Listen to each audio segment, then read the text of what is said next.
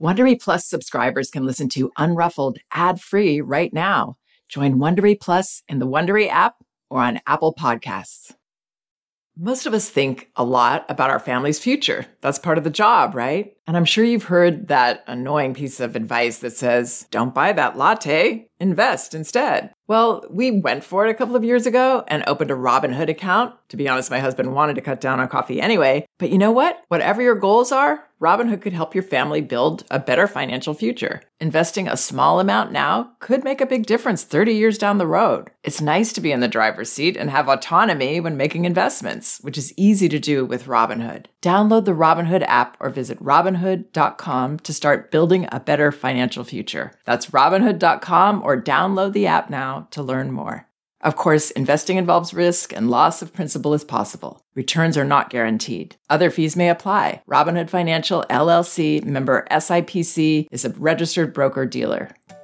There's nothing like being totally engrossed in a good mystery or thriller. Audible has thousands of immersive audiobook titles to spark your imagination and get your heart thumping. Since it's summer, you might want to check out The Vacation Rental. Very well told and very unsettling. You won't want to turn it off. And since this is a parenting podcast, I should also mention that audiobooks are a wonderfully enriching experience for children because they aren't passive entertainment like other kids' media. They engage your child's imagination and can nurture both listening and language skills. As an Audible member, you can choose one title a month to keep from their entire catalog, including the latest bestsellers and new releases. New members can try Audible for free for 30 days. Visit audible.com/unruffled or text unruffled to 500-500 to try Audible free for 30 days. That's audible.com/unruffled or text unruffled to 500-500 today.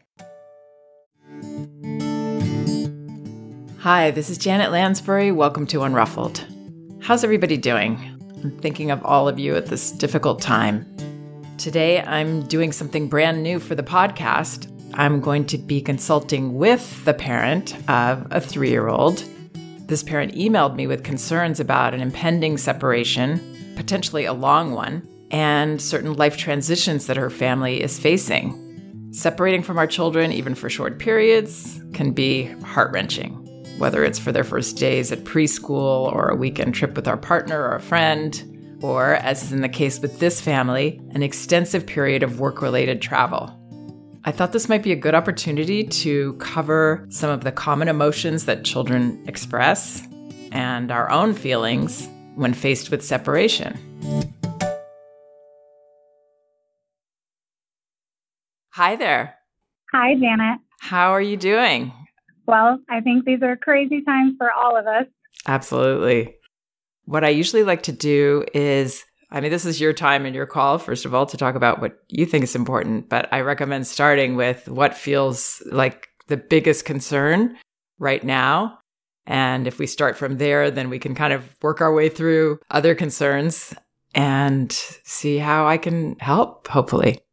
Sure. So one of the things that I've learned from your work and have internalized is the importance of our relationships with our children in terms of providing them with stability is kind of the foundation for the rest of their growth.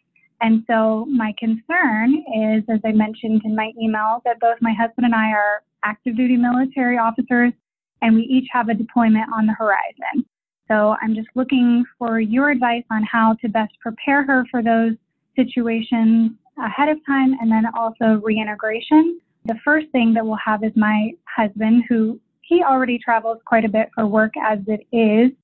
So she's used to him coming and going, but she is almost 3 now, and she's become more curious about when he leaves, where he is, what he's doing, and she'll say things like that she's frustrated or she's disappointed that he's not there when she wakes up. But we're typically able to move on from those things pretty quickly because they're a matter of course. But my husband is deploying this summer for 3 months, and this will be the longest period of time that he's been away from her since she was 6 weeks old and he deployed then. How do I prepare her for that? When do I start preparing her for that? And then is there any way that we can actually maintain or grow their relationship while he's gone? And then, any tips that you have for their reintegration. So that's kind of the first thing that's coming up. When is he leaving? We're expecting July. Okay, so I would wait until 3 weeks to a month before, unless there's talk about it from you or friends or other members of your family. If there is, I would definitely bring it out into the open. Children are very sensitive and aware. They have radar for what's going on, especially with their parents. It's better to put it out there for her so it's not this mystery, which is more disconcerting than the reality for children. Like you said, the relationship is so important, and that we have a relationship that's steeped in trust, which means that we're honest with you. We don't try to whitewash things and pretend everything's fine and you shouldn't have any feelings about it. We put it out there honestly with what this is going to look like. So we don't have to tell her what she's going to feel or what anyone's going to feel, but the more concrete things that will affect her life. The fact that he'll be leaving for an extended time. One thing that I would recommend is what we used to use in the olden days, a real calendar, a big wall calendar, so she can see the days, something visual for her to get some sense of what that passage of time is really like. Have some autonomy in it, maybe choosing the type of calendar she likes, and then being the one to make checks or put in things for the different days. When you're going to FaceTime, or it could be about everything in her life. So yeah, I would say Dad usually goes for shorter trips. This is going to be a longer trip, and it may be hard to have him so far away for such a long time. And I would even say it's going to be hard for me because I'm going to miss him. Just very open, direct talk about this. How is she with FaceTime?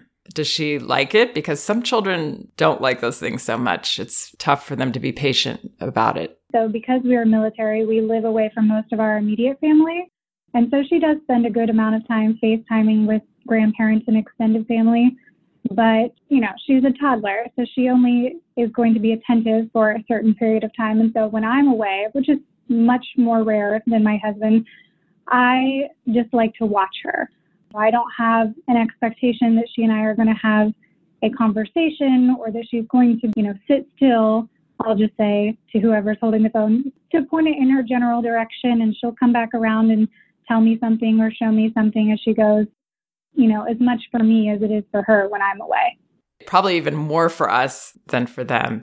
I love the way that you're handling that. That sounds perfect, that you're not having expectation that she's going to be able to sit and find that very engaging. Young children don't tend to do that. In the old days, again, we had the telephone.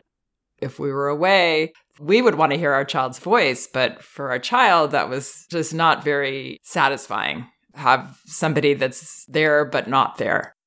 And I wanted to ask you how she brings up things like, I'm frustrated, or I miss Daddy, or whatever. How does that come about? Because one thing we want to do is be careful not to read too much into her mentions of Daddy and take it to a deeper place than it might be. So I'm just curious how that comes up when she says, I'm frustrated. So part of our morning routine that she goes around the house and says, a very sprightly good morning to everyone. She wakes up and her dad isn't there. She'll say, where's Daddy? And I'll say, oh, he's in Florida. And she'll say, oh, I'm upset. I'm disappointed. And then, like I said, we pretty quickly move on from those things. I just say, oh, you're upset he's not here. You're feeling disappointed. And then we move on. Does she show that she's upset, or does she just say the words? It's really more verbal. She does not linger on it. She will continue on about her way. We've never seen a big emotional response or a tantrum. And I know that sometimes those feelings can come out in other ways. Right. It comes out in other ways. And that's where the feelings actually come. So her saying those things, I just find it interesting because sometimes we're the ones that suggest those words. We might say, is that upsetting for you? Are you feeling frustrated? And then she's, in a sense, repeating back what the parent has suggested about feelings.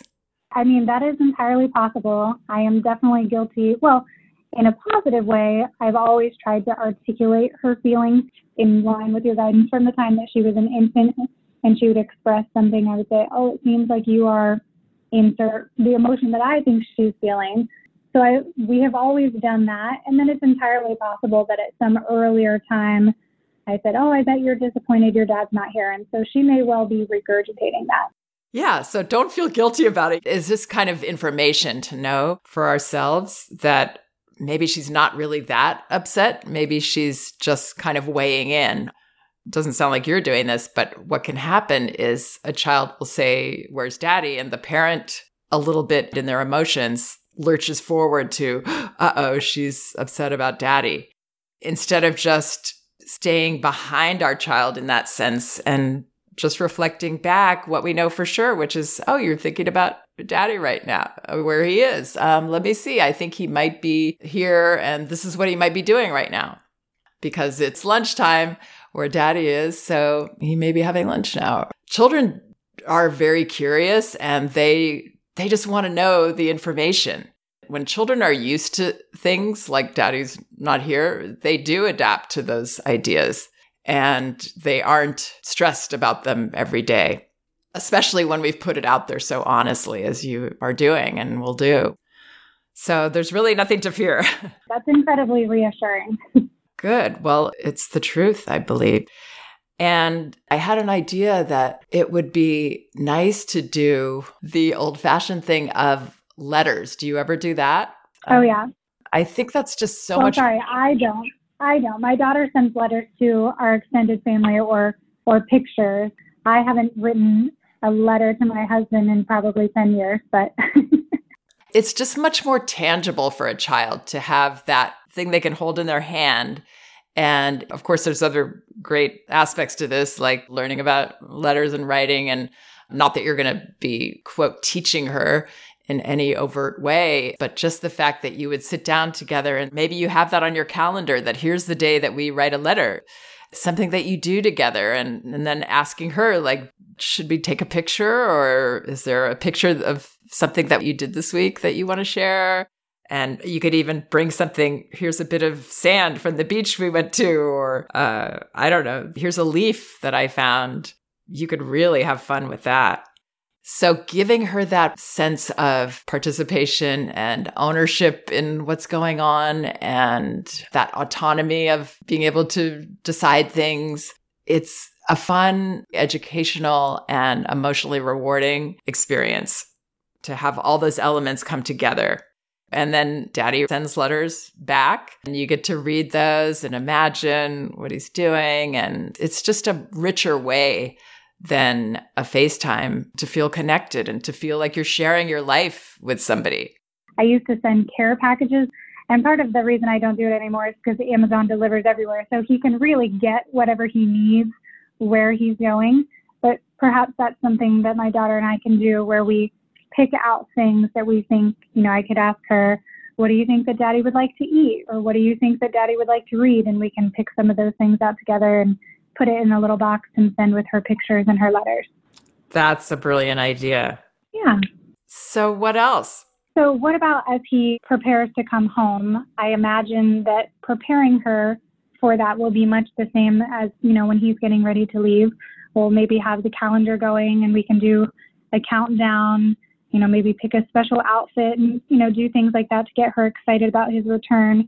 But I also think that, she grows so much every day. She might be a slightly different child by the time that he comes home. So any suggestions for how we can ease the transition and reintegrating him into the routine that she and I have established, and even helping him, become acquainted with the little girl who's maybe a little bit more grown and different than he remembers. Yeah. So I would be careful not to put any big expectation. Now I'm thinking of her end of things and how she's going to feel. When you said pick out the dress, that sounds really, really sweet on one hand. But on the other hand, I wonder if it's making a little bit of a pressure situation for something that might be anticlimactic at that point in the way that they actually meet again. For children, it can take a little while to get comfortable when they haven't seen somebody for a while. So we don't want to rush that. We want to give her the time and not put all this expectation. So I think I would address that with this same honest, open, concrete way of speaking with her about it. Also inviting her participation again. Where would you like to be when he comes? What would you like to wear maybe? Without putting any charge on it, if you can. You could say, I'm really excited for daddy, but I wouldn't assume that she's going to be excited. Hopefully he doesn't assume that either, because it's a lot of things when you haven't seen someone for a long time and you're that little and your emotions are all out on your chest. Your whole body is feeling your emotions. It can be embarrassing. It can make you feel shy. It can be scary. It can be uncomfortable in a lot of ways. So I would be open to it being whatever it is.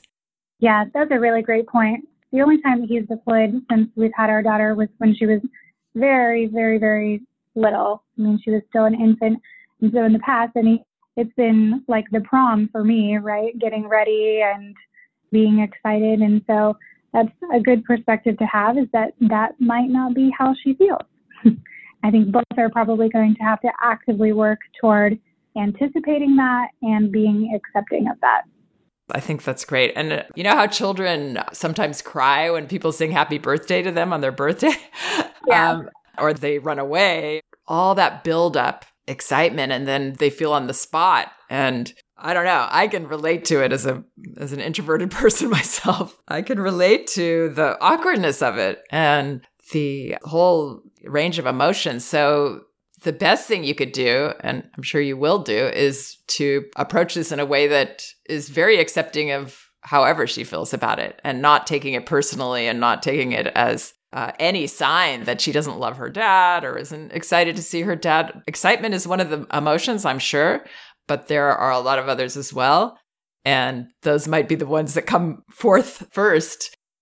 You use the word anticipation, and that for children is very uncomfortable in a lot of ways. Anticipation. Like, have you ever had the experience where you said, oh, this afternoon we're going to have these friends over, or you're going to see grandma or something, and then she can't take a nap? Sure, yeah.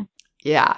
So these things that we can kind of compartmentalize is like, I'm really excited about this, but I can still go on with my life. For children, it takes over their whole body. So for you and her dad, I would be looking forward, and I would go into this with confidence, knowing that, yes, she loves her dad, and there's nothing that he can do to change that at this point. She loves him. She may not feel as at ease with him when she hasn't seen him for a while, but she loves him. Knowing that, we can just be open to whatever this sweet girl does and how she takes it, but not, come here, give me a big hug. I would be like, I'm so happy to see you. And, have your arms open for a hug if she wants to, but then accept whatever it is. Yeah, those are really great reminders. I can't say that I would have, it would have occurred to me to throttle back. You see the movies, you expect a big open arm hug and things like that, but you're right, that might not be a realistic expectation. So I'm glad that you mentioned that.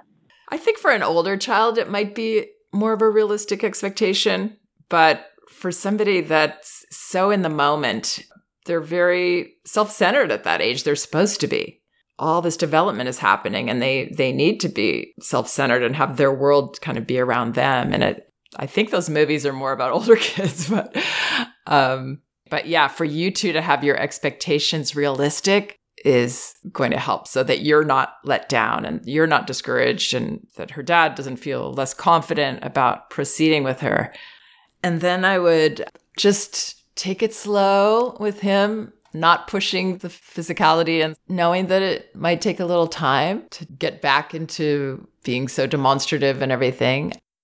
What I've learned through all the work with Magda Gerber is that those caregiving times are the golden times for connecting. And the caregiving times with a child her age is the meals, just being there, not having distractions, not having a cell phone.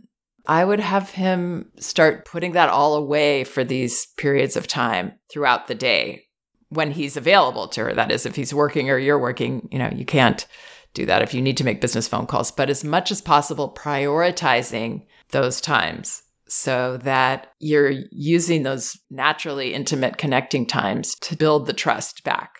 I love that.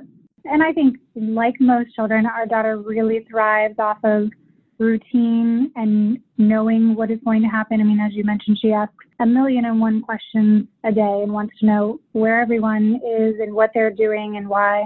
And so, especially with her having those set routines, we do eat dinner together as a family every night.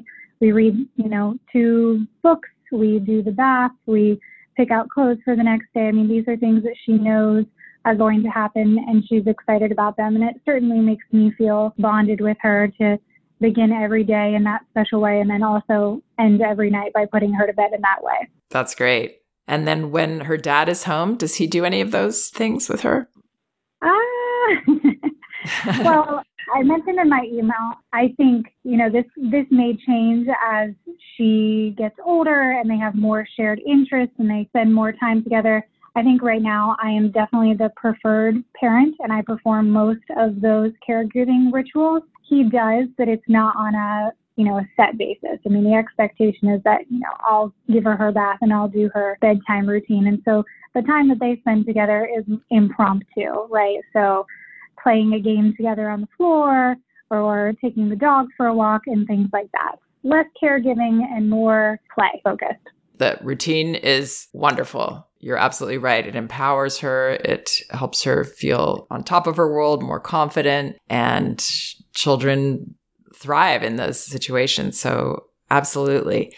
But when you say preferred, ideally doesn't mean that you see it as a need, but as a choice that she's making in that moment. Taking the dog for a walk and playing together is great too. But for him to have the opportunity to do some of those even more bonding experiences would be helpful for their developing bond and for building more trust with him too. And the way that would look is I would let her know in advance, not in a warning way, but just, oh, by the way, Dad is going to be the one to give you your bath tonight. And then she says, no, I want Mommy. And you would say, yeah, I know you want me to do it. We usually do it. We're the ones that do that together. But Daddy wants a turn and we're going to give him a turn to do that. Then allowing for the protest and him, if he can, meeting that situation with confidence, even if it's rocky, allowing that to be and not be intimidated by it, because it can be that she just wants it her way. And in this case, it's really okay for her to not get her first choice. Almost especially if she cries, actually, it will open up their relationship to much more trust and a deeper connection. When you can share that somebody's not your first choice, they're willing to hear that and they still stick with you. It's such a beautiful moment to have with somebody as a child. They feel like they can share so many feelings with you as they grow. They can share that they didn't like what you did, that it embarrassed them. They can share that they're mad at you for being away so long and not being there when there was Daddy's day at school or something. They can be kind of pushing you away, but you stay there. And that is the way children share that I missed you and you weren't there and it's uncomfortable getting to know you again. That's exactly how they share it, through yelling at you or being upset that they wanted Mommy and they got Daddy. So it takes us going into this really high place in ourselves to be able to do that as a dad. Even as the preferred parent, it's hard to trust that that's okay. But the other parent really needs us to do that and not come in if there's crying and go, okay, I'll do it, undermining that other parent. So it takes both of you being heroes, heroes that see the bigger picture. Children are always in the moment. This is what I want right now. As adults, as their parents, we get to be the ones that see the bigger picture. We see beyond that she just wants ice cream right now, but we know that's not healthy for her. So being that parent in those situations will help him to get back in sync with her, believe it or not, even though it's going to feel messy and hard in those moments, maybe. That's great advice. And then the other thing that I wanted to talk about, as we mentioned, my husband's deployment is the one coming up most quickly. But next spring, I'm also supposed to deploy for 6 months. This certainly would be the longest period of time that she and I have spent apart. And the beauty of this particular assignment is that it is stateside, and there's potential that I might actually be able to bring with me, so long as I can make sure that I have childcare, like a live-in nanny or a grandparent who's able to be there.